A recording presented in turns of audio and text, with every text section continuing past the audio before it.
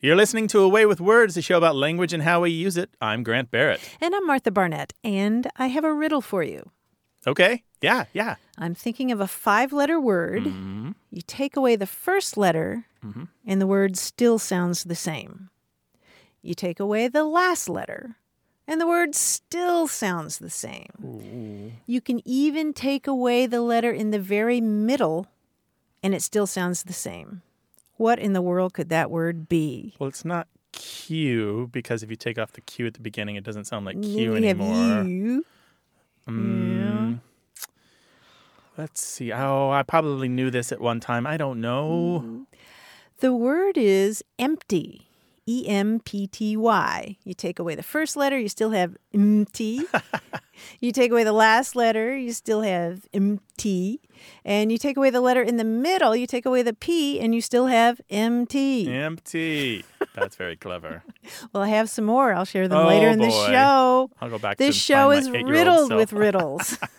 877-929-9673. Email words@waywardradio.org. Hit us up on Twitter at WAYWORD and talk to us on Facebook in our Facebook group. Hello, you have a way with words. Hi, this is Willie calling from Indianapolis. Hey, Willie, welcome. How you doing? I am doing fine, thank you. What can we help you with today? Well, my wife and I have a bet on if this word is a real word or not. She uses the word unthaw. So if you take chicken or hamburger out of the freezer, and she'll say, take the hamburger out so it can unthaw and we can make dinner. I say that the word is thaw. You don't have unthaw. You thaw it out. So it's been an ongoing debate in our family, so we decided to call you so you can tell us who's right or who's wrong. Oh, my, Willie, what's writing on this? Dinner for a week. Okay, and will this be frozen food?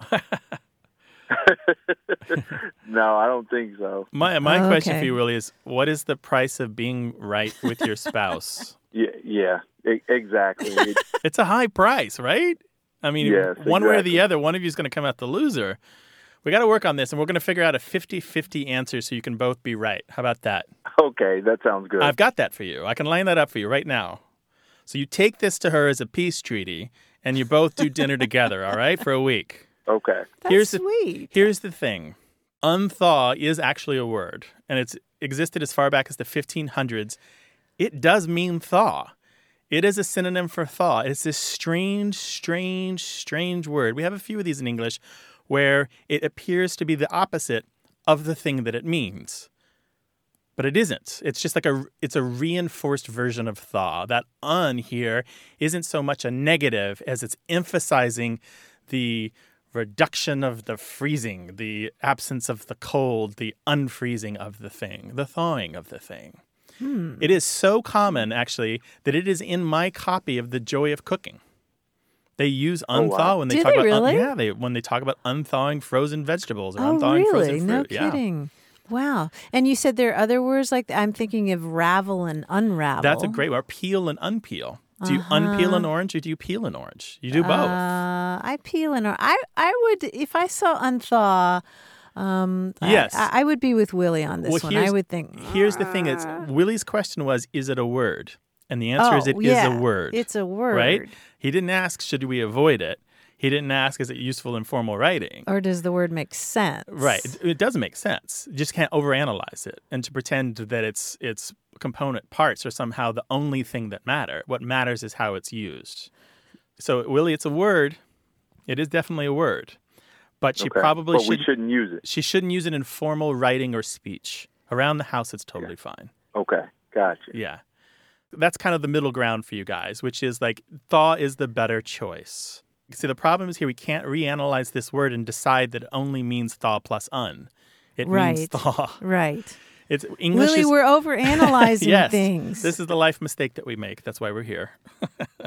Okay, well, it sounds like that it's 50-50, so it sounds like it'll still be good in my household. I would say the best thing that comes out of this is that you and your wife spend some time in the kitchen together, making things that you both love to eat. There are worse things, right, Willie? There's much worse things, correct. All right. Thanks for calling. Let us know how it turns out, okay? Okay, thank you so much. Cheers. All right. Thanks, Bye-bye. Willie. Bye-bye. Bye. If you want to talk about language, call us 877-929-9673, or you can send an email to words@waywardradio.org, and we're all over Facebook and Twitter.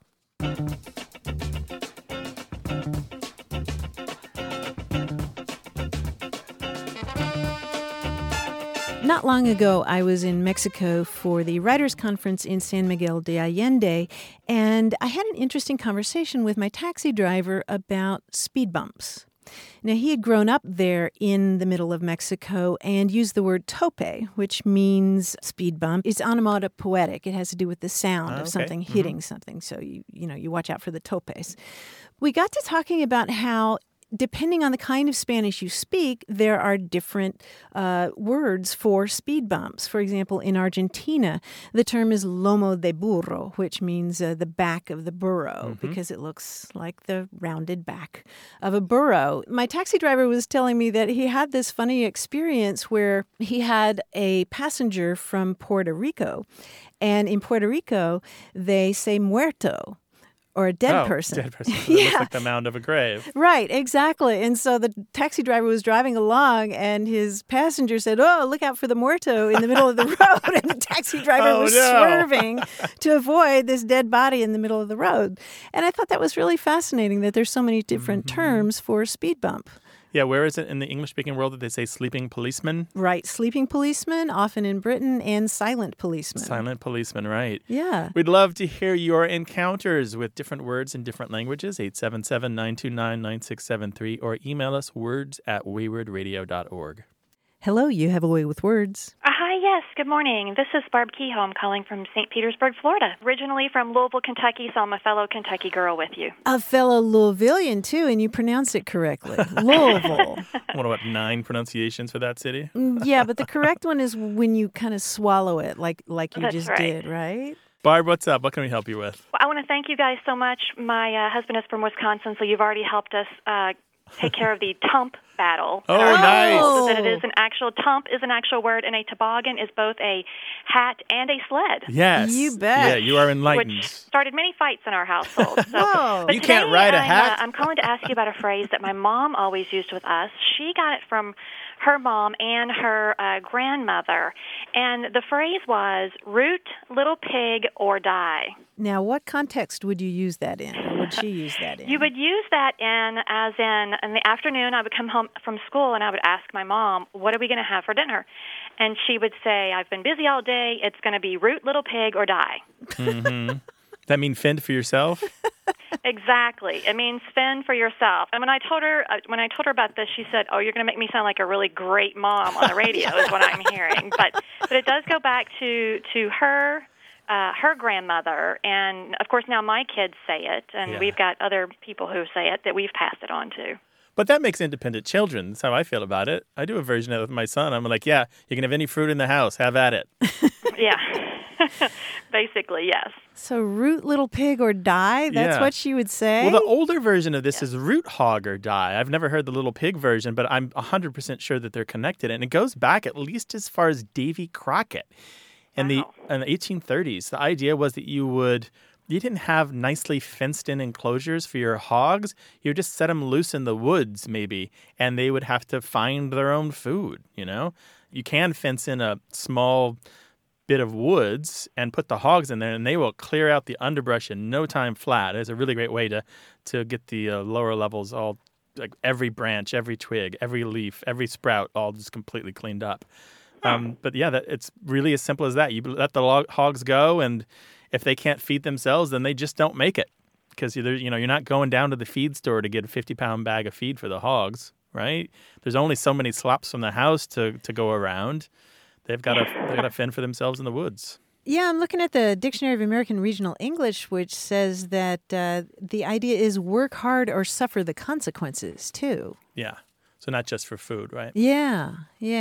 Root, hog, or die. Was it Mojo Nixon, the kind of, what would you call it, hillbilly, rockabilly performer who used that as one of his slogans, root, hog, or die? I don't know. I never heard it. I have heard it I heard it one time in a John Wayne movie as the root, hog, or die. But it seemed like it was more in not it was more in go find your own way, not necessarily a food type of thing. That's right. Do what it takes, whatever it takes to get by. You need to do that because other people aren't going to be there to make it happen for you. So do you use this phrase yourself? I do use it, and my girls use it. One is away at college, one's in middle school, so they know exactly what it means. And my older one, who is away at school, has used it on her roommates when they say, "What are we having for dinner?"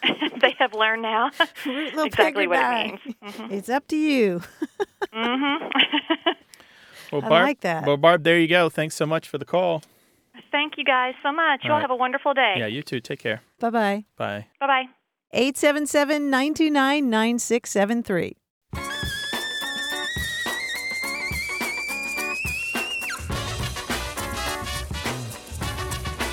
We haven't talked about the word smombi. Smombi? Smombi. It's a combination of smartphone and zombie.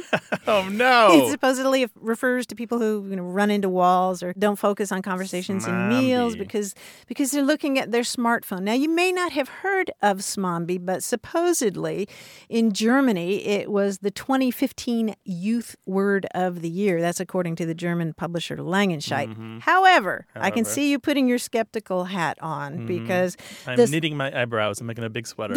I thought you were knitting your skeptical cap.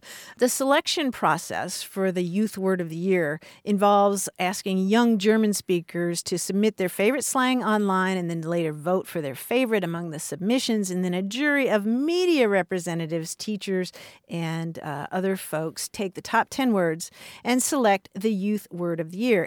Now, the problem is that most German youth don't even know the word smombi. No. As you might have suspected, it's sort of a manufactured term manufactured for a gag. word. Yeah, the runaway winner, according to the actual votes of young people, was the word Merkeln, which means to do nothing, to make no decisions, to issue no statements. Oh, after Angela Merkel. Right, after her decision-making style. So it sounds like the choice was actually weighted by older folks on the jury. Kind of, as you said, a manufactured But we term. know the creature of the phone zombie, even if we don't know that word, right? We sure do. The smombi. I like it as a word. I'm going to start using it, smombi. Yeah. Although I also like one of the also-rans for this German Youth Word of the Year contest, and that's malpesto. Malpesto? Bad pesto? It's M-A-U-L, which means mouth. Malpesto. It's a word for bad breath. Ooh. And it literally means mouth pesto. Isn't that right, that's a perfect word for bad breath. Mouth pesto. Flecks of cilantro still stuck to your teeth. Yeah. Anyway, smombi, word of the year in Germany among youth. 877-929-9673. Email words@waywardradio.org or hit us up on Twitter at WAYWORD. You're listening to A Way with Words, the show about language and how we use it. I'm Martha Barnett. And I'm Grant Barrett, and here's that handsome man, John Chinesky, our quiz guy. Hi, John. Oh, thank you. Hi, Grant. Hi, Martha. What is up? What is going on? I've been thinking that I've been in radio for over 10 years now, I think. Really? Yeah, mostly thanks to you guys here on A Way with Words, so thank you very much. It's our pleasure. You. Yeah. Nevertheless, there is one distinct issue that has always been my bugaboo. To this day, audio engineers sometimes tell me that I pop my peas. Oh, yeah. Yeah. Yep, I'm a serial offender, it seems. So I've decided to challenge myself with a quiz that's all about peas. Okay. Every answer to the following clues is a two-word phrase in which each word begins with P.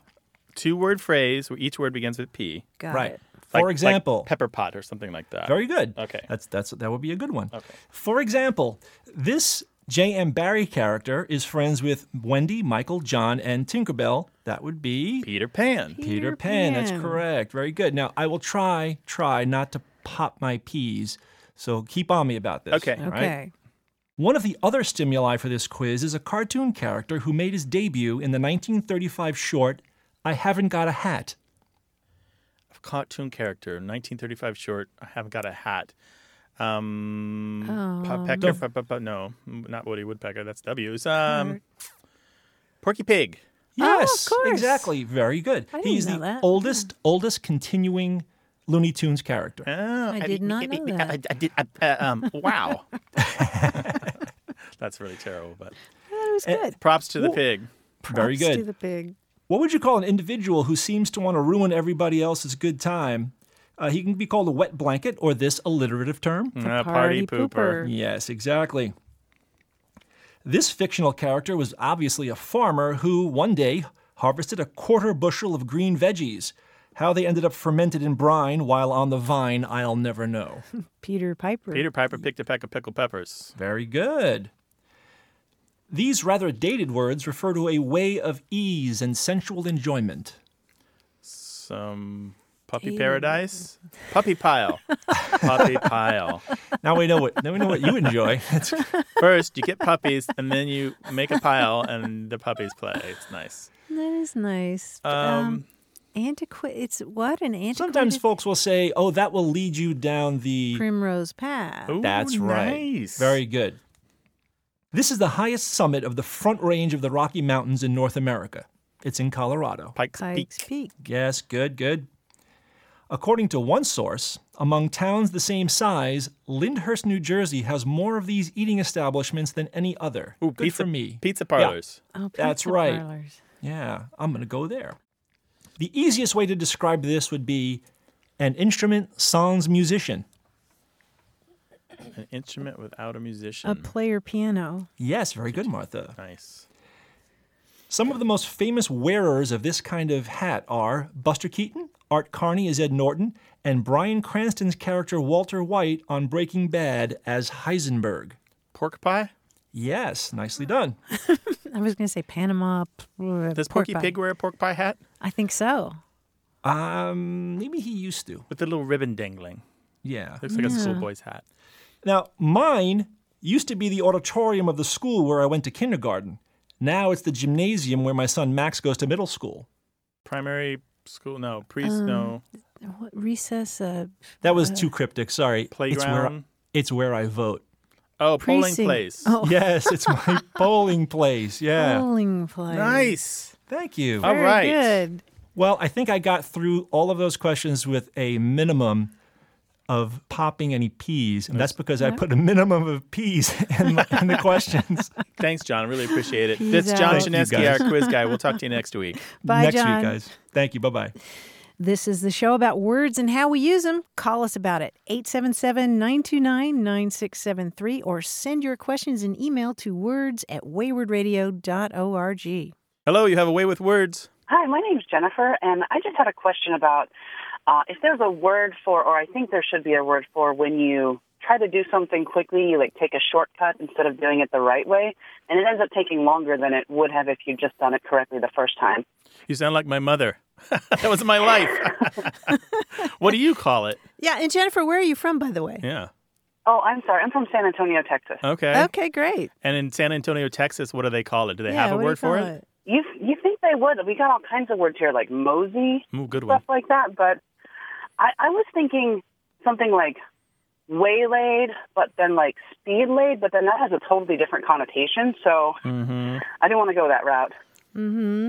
You know, I've always called those long cuts Yeah, that's the one I've heard, too. as opposed to shortcuts. But Jennifer, this happens to you a lot. Does it happen to you in the grocery line, too? Like you always choose the longest line or the slowest moving line? It does happen to me a lot, and it actually, the reason I thought of this because I was trying to drive somewhere and I made that mistake, and I ended up having to completely turn around and go back the opposite direction and get back on the road I was originally on, and it ended up taking a lot longer. Sometimes it works, so I don't know. Maybe the times it works kind of compensate for the times it doesn't. Uh-huh. Yeah. But yeah. what if they all worked? What if every time you took a shortcut actually was a real shortcut? That'd be maximum. That would be amazing. Yeah, and Yeah, what I'd if... be like the most efficient person on the planet. We would all bow down to you. That's right. And not only that, I mean, there are a lot of benefits sometimes, right? You get to listen to a lot more great public radio, for Oh, right. example, right? Yes. I was listening to your show when that happened, and I thought there was a word for this, and Martha's now I know fault. that there is. No, that happens to a lot of people. They get all caught up in the nouns and adjectives, Yeah. and they go. Long cut's the one I know for sure. Probably our listeners will call an email with other words for when you take a shortcut that turns out to be the longer way. Yeah, another version I've heard is long paced. Long paced. Like the direct opposite of short cut is long paced. Oh, that's clever. But Never I'll heard give that one. I'll That give makes you sense. one more word, Jennifer, that goes all the way back to the 17th century. There is the word circumbendibus. Circumbendibus. Oh, wow. Circumbendibus. So that's around the bend? Well, yeah, it's sort of a joking Latinized word. That's fake that's sort of Latin? fake Latin. It's sort of a glorified way of talking about, going the long way around, taking a circumbendibus. So you could say that. I'm gonna try to say that, like circumvendibus. Yeah, that should kill some time while you're lost. Yeah. Jennifer, thank you so much for your call. Well, thanks, guys. You have a great day. All right, cheers. Okay, Bye. thanks. Bye-bye. Bye-bye. What do you call a shortcut that ends up going all the way around Robin Hood's barn? Call us 877-929-9673 or send it to us in email. That address is words@waywardradio.org.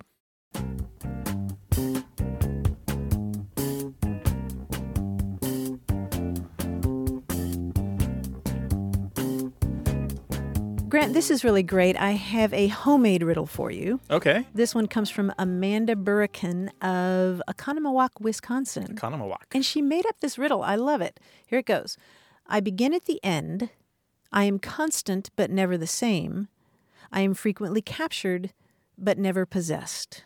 What am I? I begin at the end. I begin at the end.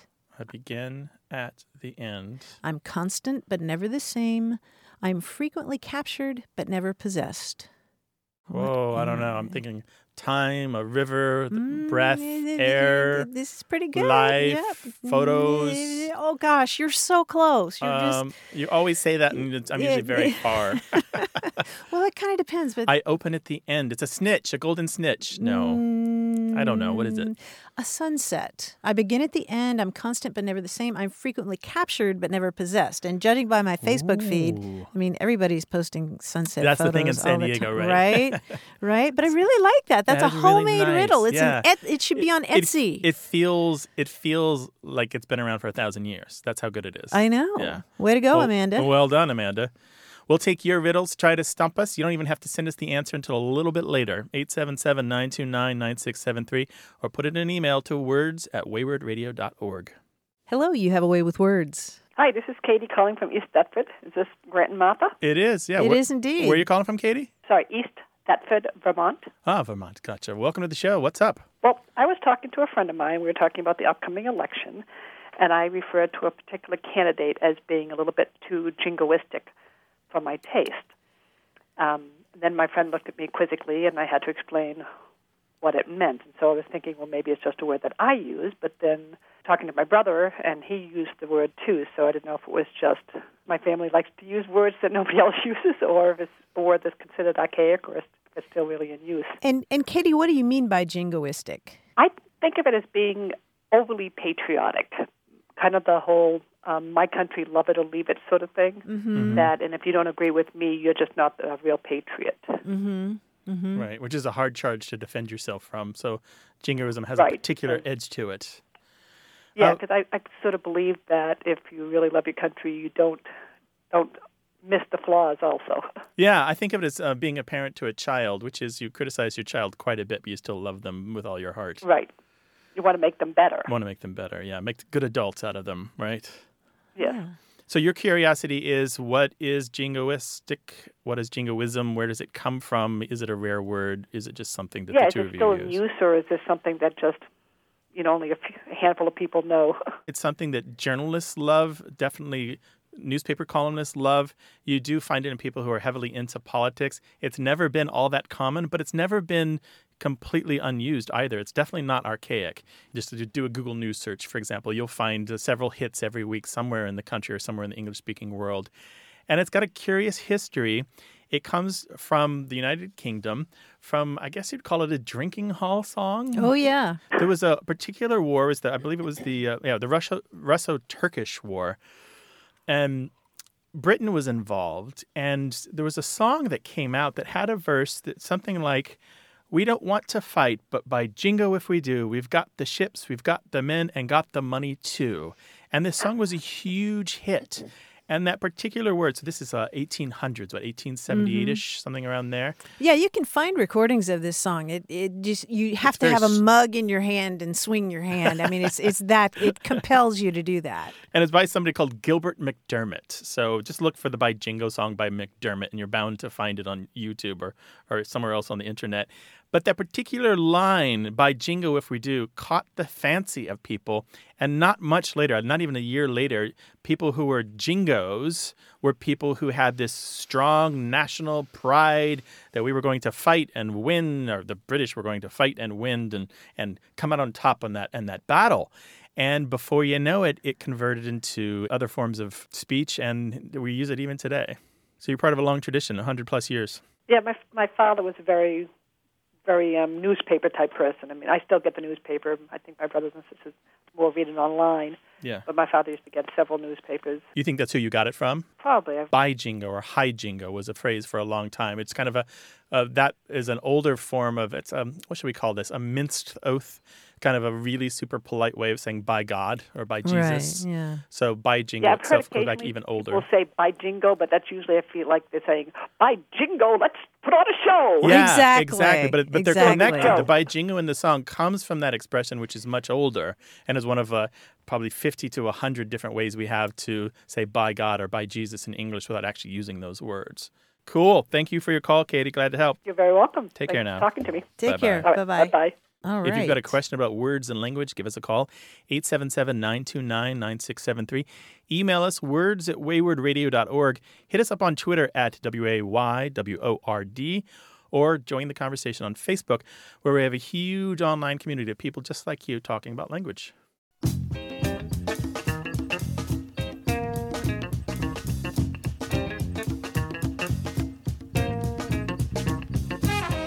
I came across a British expression that was new to me that I thought was worth sharing.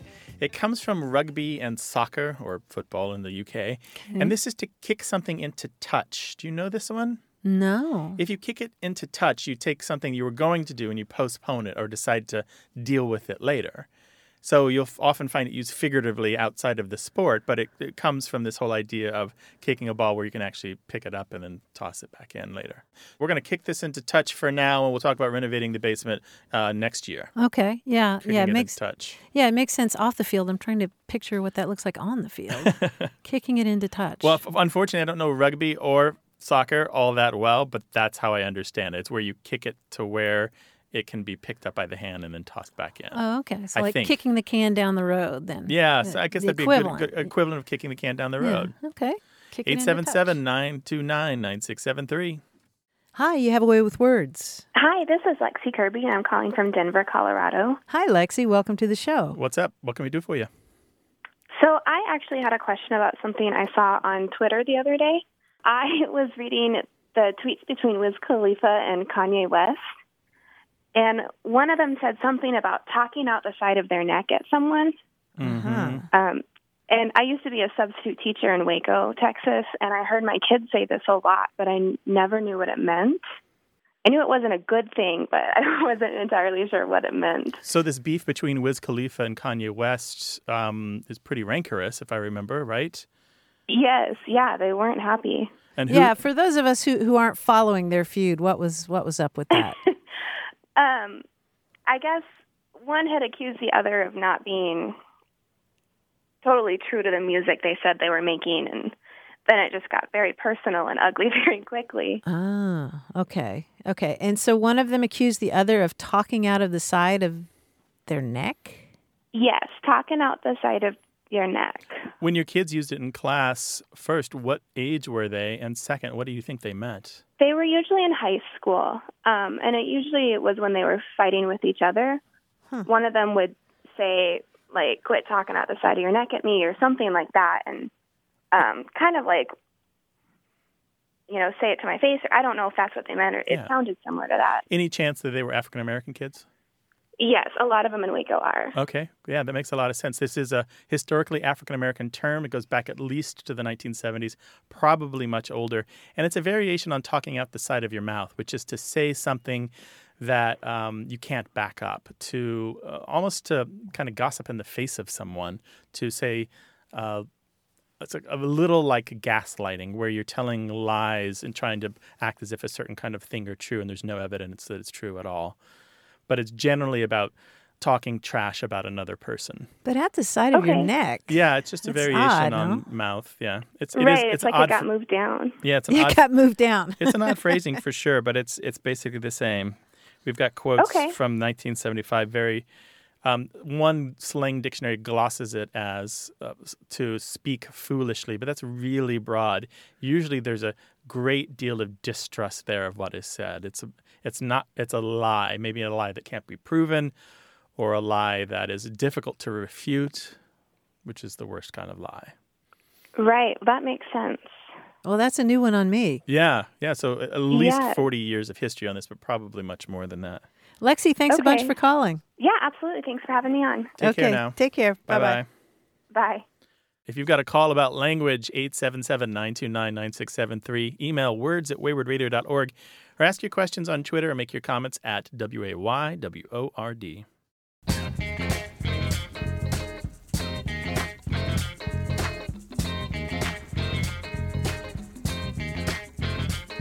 You know, Grant, there have been times on this show when you and I have both said the same word at the same time, and you say... Jinx, you owe me a Coke. Exactly. But I found another version of this from many years ago in Ozark country. I found this in a journal of folklore.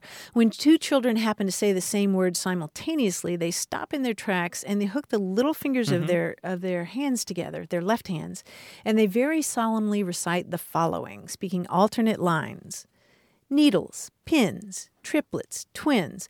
When a man marries, his trouble begins. When a man dies, his troubles end. What goes up the chimney? Smoke. And then they loosen their hands and go on with play as if nothing ever happened. Oh, interesting. Yeah, the pinky hook is a really common feature of children's folklore. Indeed, but the rhyme I haven't heard before. Yeah, I know. And That's then that pretty little cool. ending with what goes up the chimney, smoke. By the way, you owe me 1,000,000 Cokes. You owe me so many Cokes. You have a lot of caffeinated evenings in your future, it sounds like. Give us a call, 877-929-9673. More conversation about what we say and why we say it. Stay tuned. You're listening to Away with Words, the show about language and how we use it. I'm Grant Barrett. And I'm Martha Barnett. Grant, you remember that call we got from Joel, who is part of the cast and crew of The Lion King on Broadway. Yes. Yes. He was asking about Auntie and Auntie because a lot of the cast and crew sit around talking about whether Auntie can be used for someone who's not necessarily a blood relative, right? Remember that? Mm-hmm. And he was wondering if it was a particularly African-American usage. And we asked people to chime in on this, and boy, howdy, did we get a ton of emails and phone calls about this. And we heard from people from all over the world who were talking about how, yes, indeed, the use of the term aunt or auntie or aunt or auntie is used in many cases, in many cultures, as a term of respect for an older woman who's not necessarily the sibling of your mother or your father. We heard from people talking about its use in Uganda, Kenya, Cameroon, South Africa, India, the Philippines, Bangladesh. We also asked if this were a generational thing, if maybe younger people weren't saying this. And we heard from Bill Robertson in Washington State, who said that his in-laws are Japanese and Hawaiian, and they use that all the time. We also heard from Barbara Gunther in Wyoming, who is a teacher next to the Wind River Reservation there. And she said all of the Native American children in her classes say auntie to refer to an older woman, whether they're a biological relative or not. Yeah. And it's as I said, it's a gesture of respect, and it's not somebody who's a stranger, but somebody who's a close friend of the family. And I wanted to share this email from Kareth Flash. She writes, I'm originally from Kingston, Jamaica, and in my family it was never okay to call an adult by their first name. close family friends were called aunt or uncle, and other adults not as close were just Mr. and Mrs. This is still true today, as the children of my close friends now in their 20s still call me aunt, and I still call my mother's friends aunt and uncle. And then she goes on, my daughter, who was born in the USA and lived here all her life, was at first a little confused. When we visited Jamaica, she heard so many adults being called aunt and uncle, she didn't understand how come she had so many relatives when she thought I had just 2 siblings. That's good. That's awesome. So it actually sounds like people who don't use aunt or auntie or aunt or auntie, it sounds like we're in the minority. Oh, well, maybe, yeah. Certainly in the Anglo culture, it's far less common to use auntie or auntie as a term of respect, right? Yeah, for somebody who's not related to you. I found that fascinating. You can see this, by the way, in the television show Hawaii Five-0, the new version. They do actually call the older Asian relatives or older Asian friends uncle or auntie as a term of respect. So it's funny, yeah. So you can see it pop up here and there authentically in pop culture as well.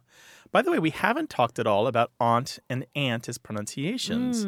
And it turns out that aunt is common throughout most of the country, but aunt is far more common in the Northeast. But there are pockets here and there where aunt is, and usually in the larger metropolitan areas where aunt is going to be heard. But aunt is by far and away the main pronunciation. I changed mine, by the way. You changed what? I grew up as an aunt sayer, but I started saying aunt when I lived in New York City for a long time. Yeah.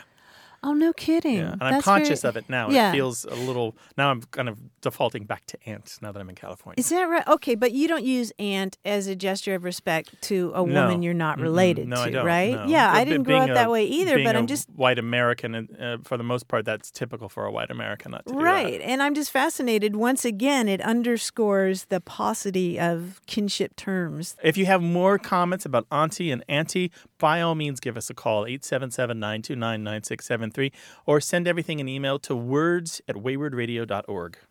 Hi, you have a way with words. Hi, my name is Beth. I'm calling from Las Vegas, Nevada. Hey, Beth. And I was just wondering about the term supper versus dinner and maybe the origin of it. You're from Las Vegas? I'm actually from Wyoming, but I'm going to school in Vegas right now. What do they do in Wyoming? What's dinner and what's supper? Well, why I'm asking actually is because my mom always refers to supper as the last meal of the day and dinner as whatever the largest meal of the day is. She's actually from South Dakota, but we miscommunicate all the time because she'll invite me over for dinner when she actually means lunch. Oh, really? Oh, interesting. Yeah. And so you show up at the house really late?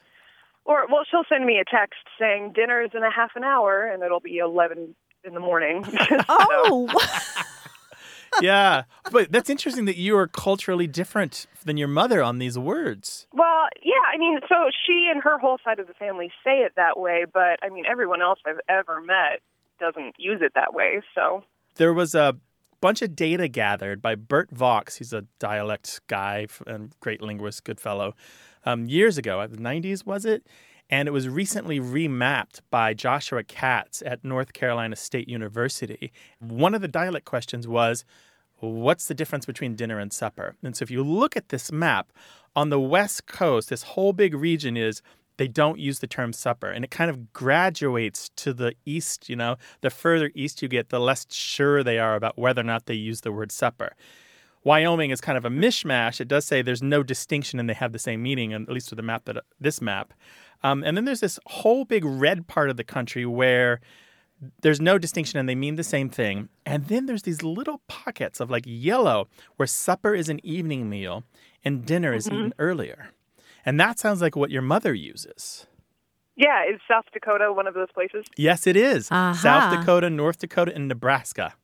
Okay. That's where she's from? Yep. There we go. We've explained it. Yeah. And it's really, so like, one interesting thing is like, you'll get pockets of interesting things happen, like around Northern Virginia, Maryland, D.C., Delaware, in that region, they don't use the term supper, but all around them, people think that there's no distinction between supper and dinner. In my vocabulary from Missouri, I'm firmly in that there's no distinction. Dinner and supper are interchangeable.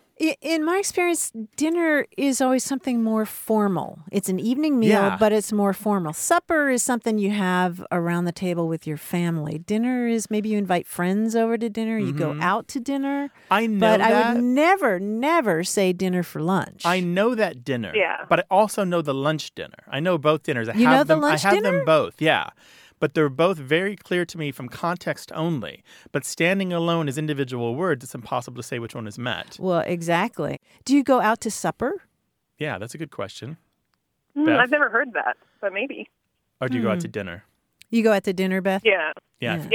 Well, you know what, Beth? I am sure that we're going to hear from fellow listeners about this with lots of opinions about what is dinner and what is supper. And I just want to say to all of you who are about to email and tweet and call, just know that there's a lot of varied experience in this country. Just accept it. Beth, thanks for calling. The email box is about to explode. Thank you for having me. Yes. All right, take care. All right, bye-bye. If you got an opinion on the difference between dinner and supper, what time of day, what kind of meal, formal or informal, whether or not they're the same or different, give us a call, 877-929-9673. Email us the long opinion to words@waywardradio.org or hit us up on Twitter at WAYWORD.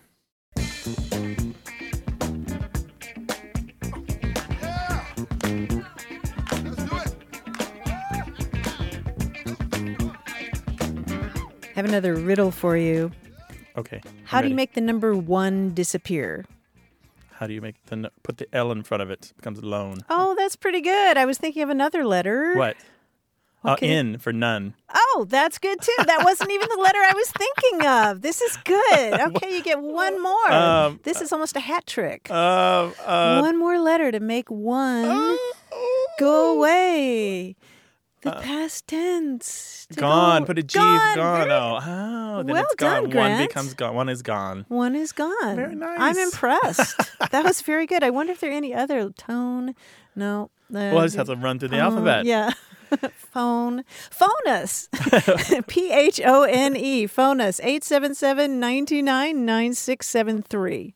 Hello, you have a way with words. Hi, my name is John Zarenia, and I'm calling from Central Tennessee, near Big South Fork National Rec area. Oh, yeah, I've been there. I love that place. Hi, John. Beautiful. What's up? Well, I had a question about language, and this time it's about an unofficial map of how we call animals different things in the United States. Specifically, I grew up in Wisconsin. I went to the University of Wisconsin at Madison, and up there we call woodchucks. They're marmots. Mm-hmm. Marmot's a woodchuck. And I discovered when I moved to the South, somewhere around Tennessee, and it's not in Kentucky, but somewhere in Tennessee when you go south, people start calling woodchucks whistle pigs, and I'd never heard of a whistle pig. So how did that happen, and is there an unofficial map? Is there a whistle pig line, just like there's a Mason-Dixon line?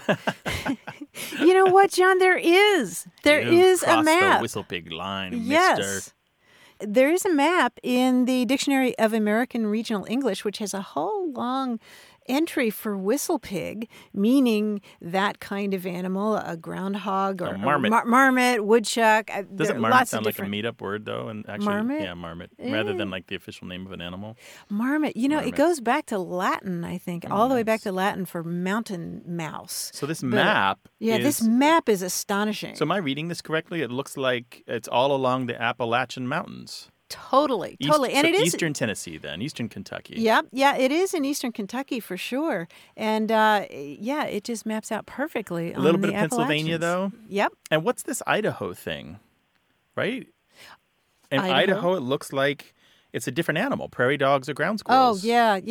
These animals go by lots of different names, but I love the name whistle pig. Have you ever heard one of these, John? I've seen them. I've never heard them whistle. I've never heard them oink like a pig. I don't know what it comes from. Oh, yeah. Yeah, they do whistle. In fact, they sound like birds. They actually sound like birds tweeting. Yep. I'm sure you can go on YouTube and listen to whistle and play it on your phone. Yeah. Go out into the woods. There you play go. It on your phone and see what happens. Yeah. But whistle pig, which is such an odd name for it's a tiny rodent, right? Well, right. Pig, maybe not always about the porker, right? Right. Well, yeah, it falls into that line of animals that are named for what they look like. Like the word size. porpoise comes from Latin porcus piscis, which means pig fish. Pig fish. Whistle pig. Groundhog. I mean, it's not really a hog, No. right?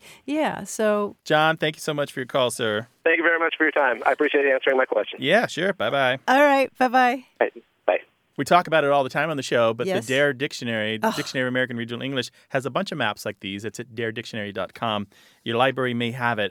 This is a great work of lexicography. It is. Right? This is American history in language form. It's a nightstand reading for me, actually. I love Nerd! it. Whistle pig. Call us about your animal questions, 877-929-9673. Email words at waywardradio.org or tell us on Twitter at wayward.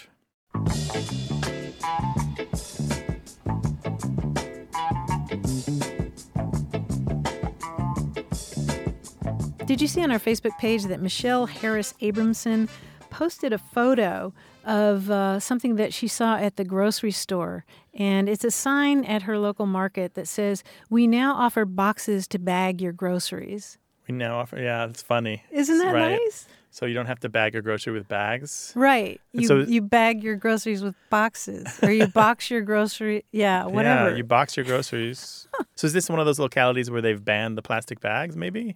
Good question. She's in Burlington, Massachusetts. I don't know, but isn't that funny? I mean, I kept looking at that photo, thinking to myself, Trying to figure it out. What's wrong with this sign? We like offer it, though. boxes to bag your groceries. So you can bag something without using a bag. Exactly. Ooh.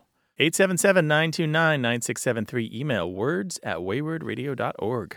Hello, you have a way with words. Hi. Hi, who's this? This is Peggy from Katy, Texas. Well, Peggy, what is going on? Yeah, what's up? Not much. I'm sitting here actually in a beauty parlor getting my hair done. In a beauty parlor. Nice. What's the linguistic gossip in the beauty parlor today? It's a secret. We can't tell. Oh. Sorry, I'll close my ears. You can tell Martha. Yeah, tell me. What's up?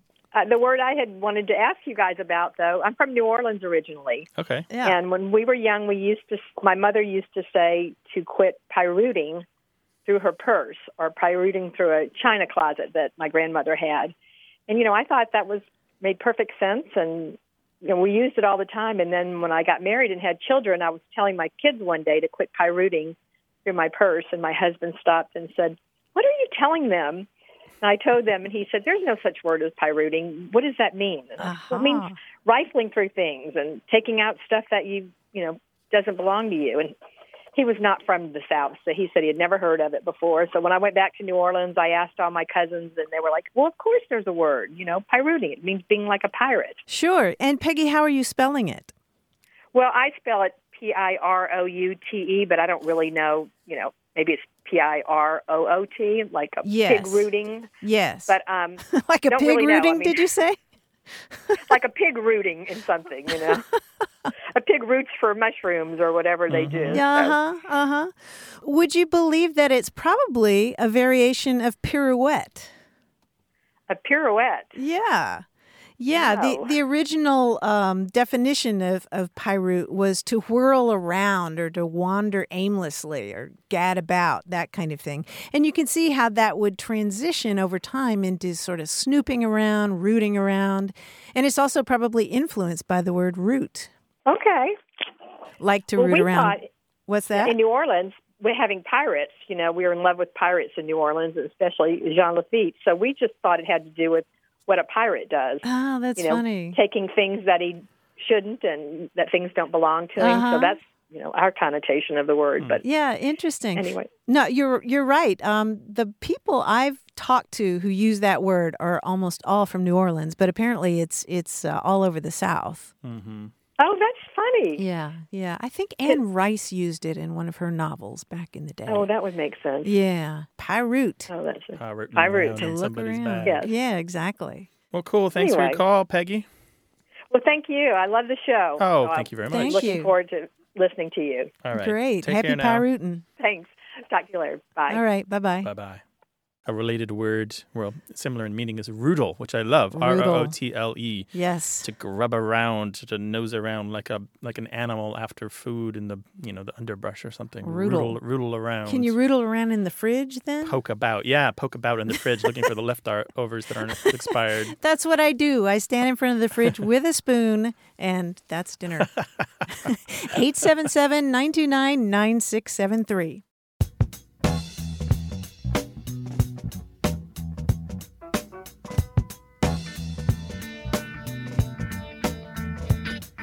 Mark Hanslick of Ketchikan, Alaska, sent us a term he came up with, which I really like. It's house gravity. House gravity, your tendency to stay at home. Yes. It's the force that stops you from leaving. I was planning to go to the event, but house gravity was too powerful. Escape gravity. Right. It's a variation of bed gravity. Which happens 5, especially... Scotty, I can't leave the house. I like that, house gravity. I also like the term escape velocity, which is what a rocket needs to leave the atmosphere. I often talk about not having the escape velocity to leave the house. Yeah, I totally get that. I waver between the two, like desperately wanting to leave the house and never wanting to leave the house. Right. 877-929-9673. Hit us up on Twitter at WAYWORD. Do you want more Away with Words? Listen to years of past episodes at waywardradio.org or find the shows in any podcast app or on iTunes. The toll-free line is always open, so leave a message for us at 877-929-9673. We love to get your emails at words@waywardradio.org, or you can hit us up on Twitter at WAYWORD and look for us on Facebook. This program would not be possible without you. Grant and I are out to change the way we listen to each other and the way we think about language. And you're making it happen. Thanks also to senior producer Stephanie Levine and director and editor Tim Felton in San Diego.